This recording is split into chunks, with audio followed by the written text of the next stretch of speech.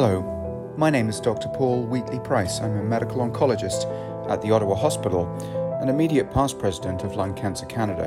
Welcome to our podcast series called Lung Cancer Voices. In this series, I'll be interviewing patients, caregivers, healthcare professionals, and some of the leading lung cancer researchers in the country and indeed in the world to highlight important and relevant issues facing those affected by lung cancer. Enjoy the podcast. Welcome to this episode of Lung Cancer Voices. I'm in snowy Ottawa and I'm joined on the far coast by my friend and colleague, Dr. Cheryl Ho. Cheryl is a clinical associate professor at University of British Columbia. She's a very well-known internationally medical oncologist specializing in lung cancer. And well, it's cloudy outside, but if I was to look up at the stars, and I can't count them, just like I can't count the innumerable achievements that Dr. Ho has in her research career. She's the co-chair also of the Canadian Lung Cancer Conference.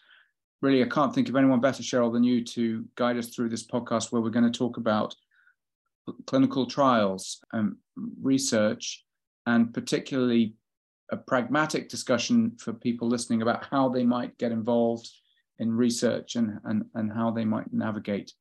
So that was a long introduction. I was like, thank you, Paul, for such a lofty introduction.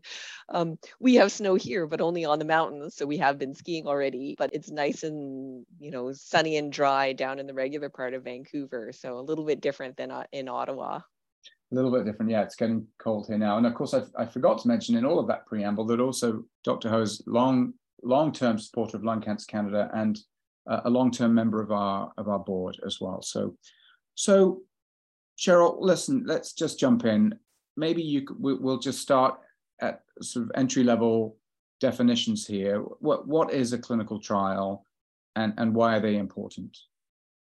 Yeah, I think it's good to level set a little bit so that we're all on the same page when we're talking about these things, because clinical trials have different connotations to different people. But actually, in the kind of grand scheme of things, really, a clinical trial is a controlled treatment or investigation, I guess I should say, looking at different populations so that we can learn more about different processes. And an example is the ones that we're probably most familiar with is clinical trials that involve treatment of patients. So different experiments with or looking at different experimental therapeutics or treatment options.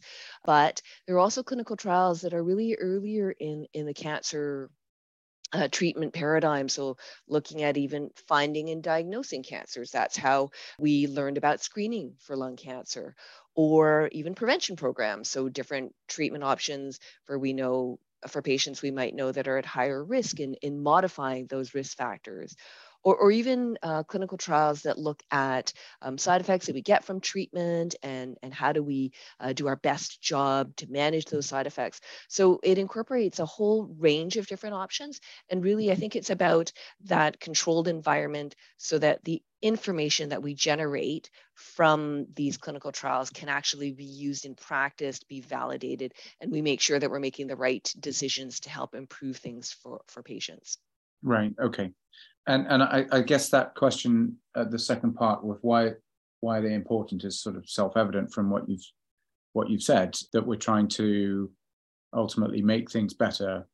And I think, it's about also providing information to make it easier for decision makers. And by decision makers, I mean people who have responsibilities about thinking about budgets and funding and implementation of programs. So we want to give them the right tools to make the right decisions about healthcare. And so I think that's kind of how the clinical trial piece, for us on the ground is about, can we do things better for patients? But in sort of the bigger picture, are we able actually to evolve where our healthcare is sitting and what our guidelines are so that in the grand scheme of things, everybody's health improves? Right. Okay, so clinical trials, as you said, they cover a range of things from prevention strategies or new tests, incorporating new investigations. But most commonly, and I think where we'll focus most of our discussion, we're going to talk about clinical trials to try and improve treatments. So bringing new and better and safer and better tolerated treatments to help lung cancer patients live longer and live better. So Yes. if that's where we kind of focus on our discussion now, there are different phases of clinical trials, or the different types of clinical trials. Could you just, maybe Cheryl, just kind of walk us through what those are? Sure. And I think also to acknowledge all of the work that actually goes on before something actually gets to a clinical trial where we're offering the treatments to patients, because thousands of drugs are actually investigated as potential therapeutic options. But of all of those agents, only a couple of them actually make it to the point where we're willing to consider offering these treatments to patients. And that process in the lab to actually kind of getting things to the clinic can take years. And that's kind of sort of looking at what kind of toxicities we'd be worried about and those types of things in the models that we're doing before we actually offer these treatments to patients. And then when we get to the point where we say, okay, we think this drug has a reasonable chance of being effective, we think that it is reasonable to offer to patients because the safety profile is potentially acceptable based on what we've looked at in the preclinical or before patient part, then we move into what we call phase 1 studies. And phase 1 studies are really about investigating what kind of dosing works for people, how safe is that treatment. And so it's usually done with a very small number of patients to establish kind of that safety parameter. And I will say that oftentimes, as we're doing phase 1 trials right now, there often we do sometimes incorporate biomarkers. So we are trying to look for early signals of efficacy when we're doing those studies. And then I'm going to give you a timeout there, Cheryl, and biomarker. Maybe you could just tell us what you mean when you say we're looking at biomarkers. And I think it's, to me, this just reflects what's happened over the past couple of decades. Is really in the past that we were offering all treatments to all patients, typically chemotherapy. And now that things have evolved, we've identified that certain patients do better with certain specific treatments. And so when we're talking about a biomarker, we're looking for aspects of the cancer that are different or that have evolved to help us choose a treatment that might match to that. And so that can, for example, be looking at mutations, so mistakes in the DNA that can pick a right targeted therapy, or it can be looking at proteins expressed on cancer cells that might help us choose things like immunotherapy. So different ways of identifying the right treatment for the right patient at the right time. And I think a lot of people who listen to this podcast will have maybe listened to some other episodes and may be familiar with some of those subtypes like EGFR and ALK, etc. And if you're not, and I'm speaking a foreign language when you're listening, then check out previous episodes of Lung Cancer Voices. There's a little self-plug. They say self-praise is no recommendation, Cheryl, but there have been many excellent speakers that have preceded me, so lots of great wisdom out there. And just on the biomarker question again, just a follow-up. So you mentioned there, that mutations or changes in the DNA's fingerprint that might, mean that one treatment or one trial might be more appropriate for one group than another. Those are sort of factors that you're describing about the cancer. Are there factors about the people themselves that are kind of biomarkers that you might say, well, this clinical trial is just for women or just for men or just for older people or younger people or just for people who have got kidney problems or just for people who are, I don't know, born in July? Yeah, I mean, I think, Paul, you definitely pick out something that is really important about clinical trials and trying to apply them to general populations. Both of us participated in the study looking at, for example, immunotherapy in patients that perhaps were a little bit sicker or had more symptoms related to their cancer or were elderly and had other medical issues that actually kind of showed there was a potential benefit for immunotherapy for that population. So yes, definitely clinical trials that have eligibility criteria that kind of hone down on those specific features. Typically, that would be kind of sort of a later phase. So we've talked about phase 1, which is kind of safety and efficacy. Phase 2 is kind of bringing out to a broader population just to see if we have that sort of signal. Does this work for these patients now that we've established it's safe and getting a bigger understanding of what the potential side effects of treatment are? And then kind of that next phase is that phase 3 study where we say, okay, well, here's a standard treatment, here's a new treatment. Let's compare whether or not this new treatment actually can outperform or do as well as, with less side effects, the existing treatments. And so it's in that kind of phase where we may decide to hone down on, in those later phases, we might decide to hone down on those specific populations that might benefit. And I think we'll talk a bit later in the podcast specifically about eligibility and some of the bugbears that we might have about that, or some of the important issues about that. But let me make sure I've captured what you're saying correctly, Cheryl. So phase 1 is new drugs, or drugs that come into the clinical trial generally for very few people in the trial, just trying to figure out what's the right dose that people should receive, and is it safe to do that. Once you've reached that bar, crossed that bar, you've got the right dose and it looks like it's safe, then phase 2 is to a slightly bigger group of people. And that's really to see, okay, does this really seem to be an effective drug and safe still? And then you have to cross that bar to get to phase 3, which is saying, okay, this drug, we've got drug A, we've got the right dose, we know it's reasonably safe, or it's safe and it's effective. But phase 3 is saying, is it better than what we've already got? Or also, if it's as efficacious as what we've already got, but it has better safety profile. Okay, so is it better than what we've already got in terms of either helping people to live longer or control the cancer for longer, or to live better because of fewer side effects, or hopefully both? Yeah. Okay. All right. Phase 1, phase 2, phase 3. How easy is it for somebody to participate in a clinical trial? If there is somebody listening to this and they say, well, look, I would really be interested in taking part in research. How would someone set about that? Yeah, and I think that certainly as physicians offering treatments to patients, we want to offer these therapies or these clinical trials, in part because there are opportunities for which we have some hope that things are actually going to help patients. However, we are restricted to some degree by something that are called eligibility criteria. And that's defined by the clinical trial, saying exactly which patients can participate and potentially should not participate. The main reasons why we have eligibility criteria is safety. Because some people might have pre-existing medical conditions that are going to put them at higher risk of having side effects. So those patients ideally may not be best served by thinking about the clinical trial. And also, we're looking at, sort of baseline lab tests and imaging and things like that to kind of also ensure that those parameters also would allow them to safely participate in treatment. The second piece about those eligibility criteria is we actually have to make sure that the results of our trials can help our decision makers and can help us as investigators make good decisions in the future. And so sometimes that means that patients can only participate if they've had no prior treatment or they've had 1 or 2 lines of treatment.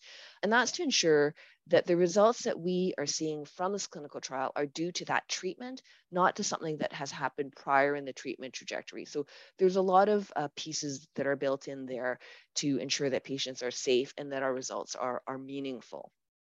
Now, Cheryl, you must have come across this in your clinic, and I have, and I suspect most of us clinicians have. And I find it very difficult to answer this question. So you're going to ask me. I'm going to ask you. But we're not looking after, you and I are not looking after people with an ingrowing toenail, where it's a trial of something and it's very important that that drug doesn't, it doesn't have fatal consequences when we're talking about treating an ingrowing toenail. We're treating people who already are facing a life-threatening illness. And so people say to me, well, how come I'm not eligible for this study? And I say, well, it's about, risk and safety. And they'll say, well, if I don't have any more treatment, then I'm going to die of lung cancer. And what's safe about that? So can't I have a right to try? and I find this a very difficult question to answer. What are your thoughts on that? Sorry to put you on the spot. Yeah, thanks, Paul. I think that it is always a bit of a balance, as you say, right? There is, of course, as oncologists, we're hopeful, right? We wouldn't be doing these kinds of positions if we didn't have hope for the future, both on a patient level and a healthcare system level, right? All the clinical trials we do it's both because we want to help people we take care of, but it's because we have hope that we're going to advance treatment by offering all of these different options. So I think that as a start is probably aligns with what many of my patients are, and hopeful that we can do something. But I think that also has to be balanced again with that risk of side effects and actually shortening how much time people have, and actually potentially decreasing what their quality of life looks like at end of life. So I think that's an open discussion, right, with whoever you're working with about their goals, their family goals, and all those kinds of pieces. And that kind of question is also challenging the clinical trials arena, because we are governed by very specific rules and regulations about the ethical treatment options. So we have research ethics boards that review all the trial options that we offer to patients to ensure that we're providing care in appropriate fashion, that we aren't putting people at increased risks, that we are acknowledging to patients what those potential risks are before they participate. So there is kind of that balance between being hopeful and then what's feasible. Yeah. I think that's a great comment. Actually, you put it better than I could have. Those research ethic boards are, sometimes we get frustrated with the red tape of them, don't we? But they are important. They're there for an important reason, because historically there have been, unfortunately, abuses of human rights abuses in the name of science, going back over the century, and so there are those protections put in place. I think also research ethics boards are generally the ethics behind an ethics board is they're also trying to help people, and so and acknowledge some of those risk balances are different in a cancer trial than they might be in a toenail trial. And I think it's also viewpoint and insight, right? We come at it with a specific lens. The things that I find advantageous of having feedback from the research ethics board is they're looking at it from a different perspective. And I just think it highlights things for us to really think about, so that, we have this sometimes sort of really focus on treatment vision, and they kind of say, okay, step back, look at this, consider this, think about these aspects. And I think it's helpful. Yes, it's very irritating, red tape and delays, but at the same time, you learn something from that, and it helps you do things, I think, more thoughtfully. Okay. So listen, we've got a few minutes left, but so I want to crunch through a couple of quick things. So firstly, how does someone actually participate? We've mentioned eligibility and the rules, but actually practically, if someone is interested in finding out if there's a trial for them, how would they do that? So I think number one is to ask your oncologist. Right. Pretty much all oncologists across Canada are connected to the Canadian Clinical Trials Group. So that's one sort of opportunity to access information. I think also, if you are willing to travel for your care, acknowledging that to your oncologist as well, because they can look at different opportunities for you across the country, depending on sort of what's available. And then there's also reliable websites that people can look at. There's clinicaltrials.gov that kind of outlines things. The only caution I have on that is that you will need to work with your oncologist on that, because there's sometimes very fine criteria that kind of need to be worked out to see if that is even feasible. But always talking about it, raising the points, really important, because even if that doesn't bring up the opportunity specifically you're thinking about, or you and your family think about, that might raise other opportunities to explore. And I think we probably should say that, sometimes I'll get approached and I'll say, well, look, I'd like to take part in this trial and it's open in Toronto. Can you open it in Ottawa, please? And sometimes we can, or we're about to, but other times, we have, like every cancer center, running trials is an expensive and time-consuming business, and there's a workforce issue. And so generally we try and build a clinical trial portfolio So we have trials available for lots of, as many different people with lung cancer, whether it's early stage or advanced stage, Right. or immunotherapy or targeted therapy, but we may not have something open for everyone. And then it does take months and months and months and resources to open studies. So sometimes the travel is and I think you raise a good point, right? There's like multiple stakeholders when you're figuring out what trial you're going to run. There's, your own specific unit, the population that you serve and trying to help, and then of course what's coming from the pharmaceutical companies and what their goals are. So all of those have to kind of marry to open a trial in a specific center.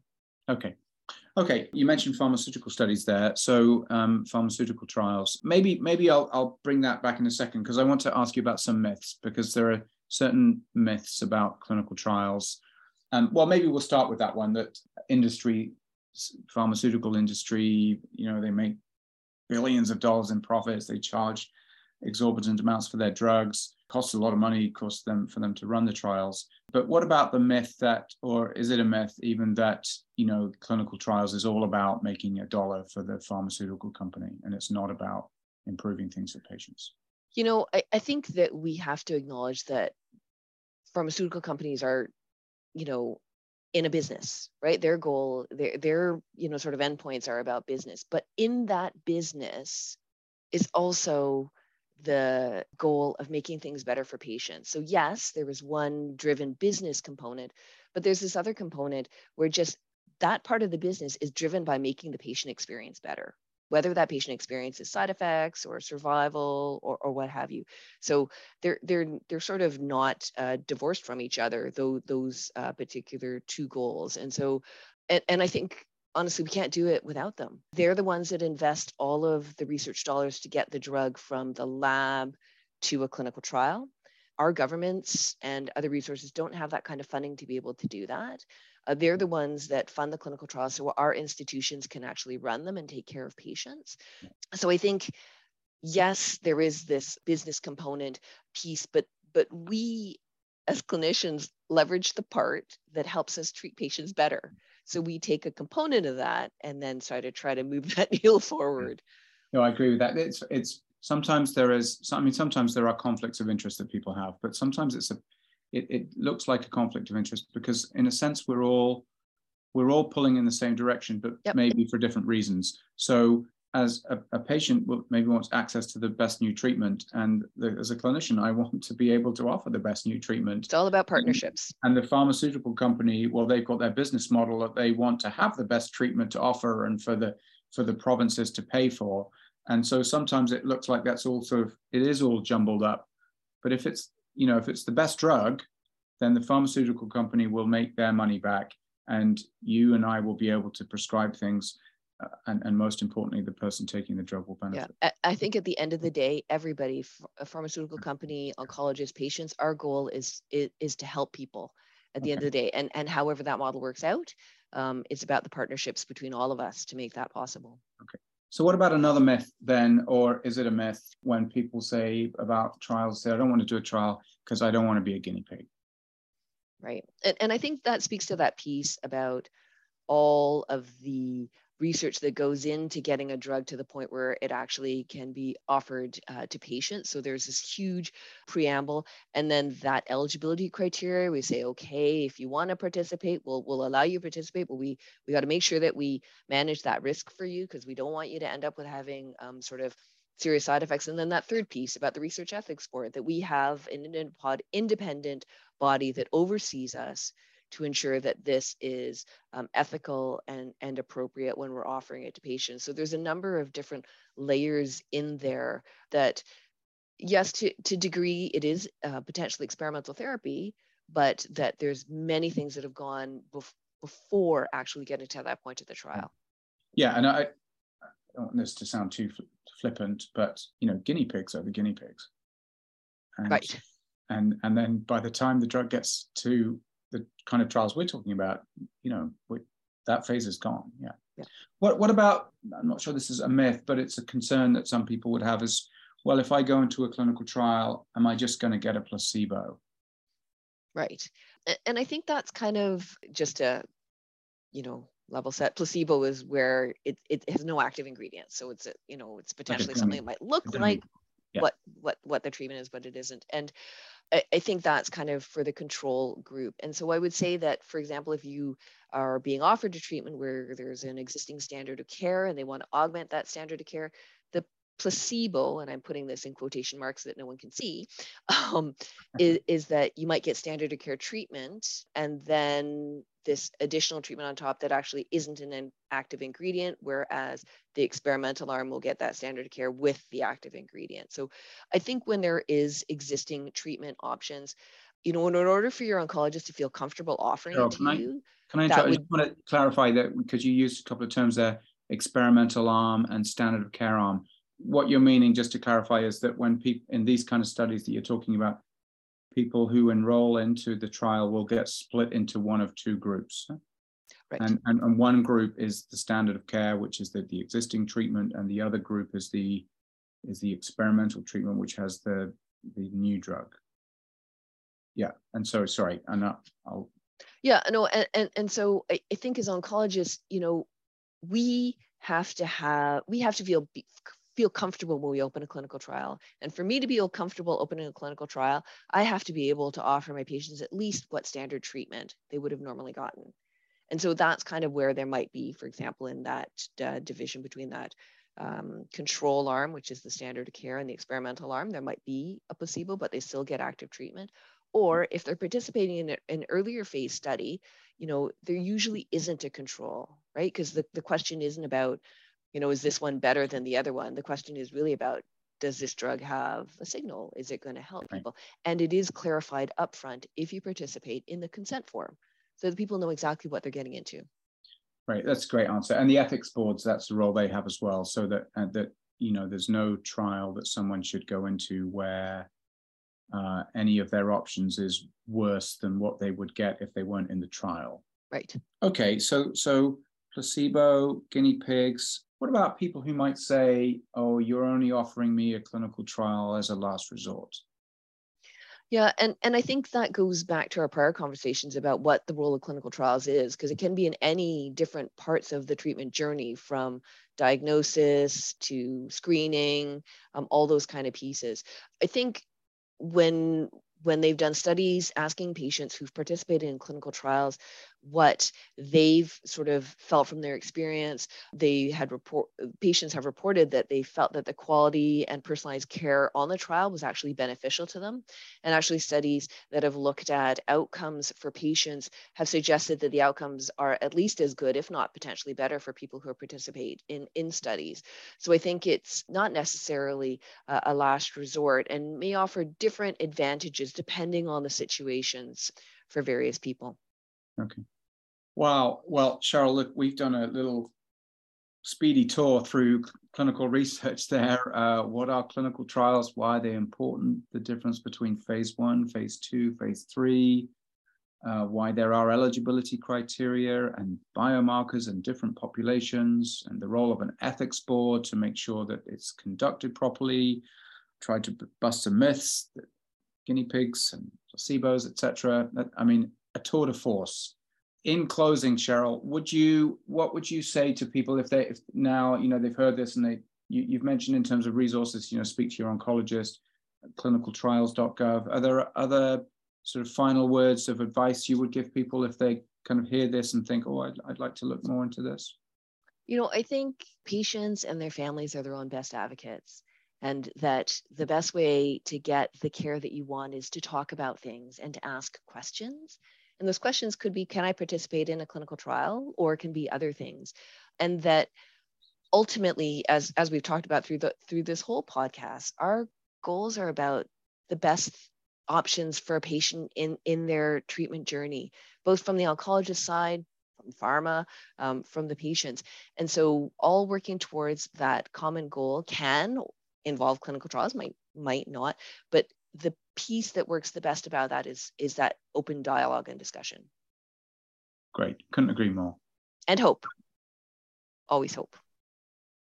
Right. Yeah. And I think that's a good place to close. That when some people, might say, well, I'm doing a clinical trial, but it's not going to help me. I mean, that's not true, is it? We don't offer trials to people thinking that this is going to help people in the future, but it's got no chance of helping you.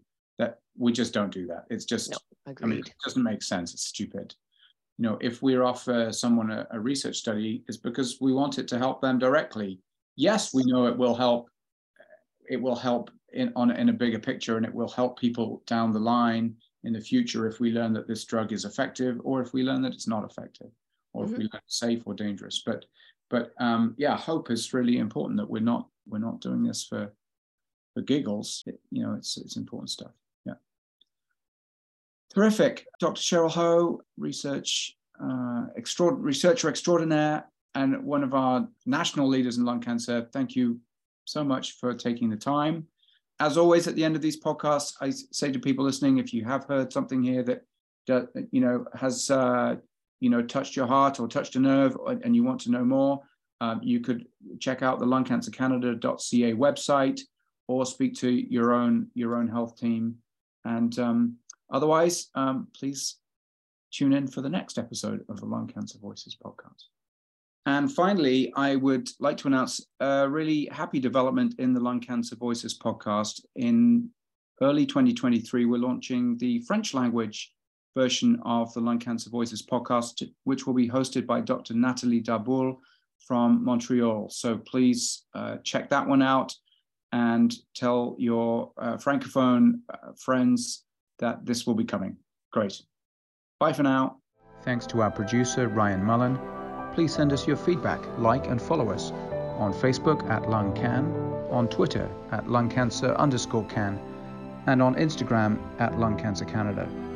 For more information about lung cancer or to donate, volunteer or share your story, visit our webpage at lungcancercanada.ca.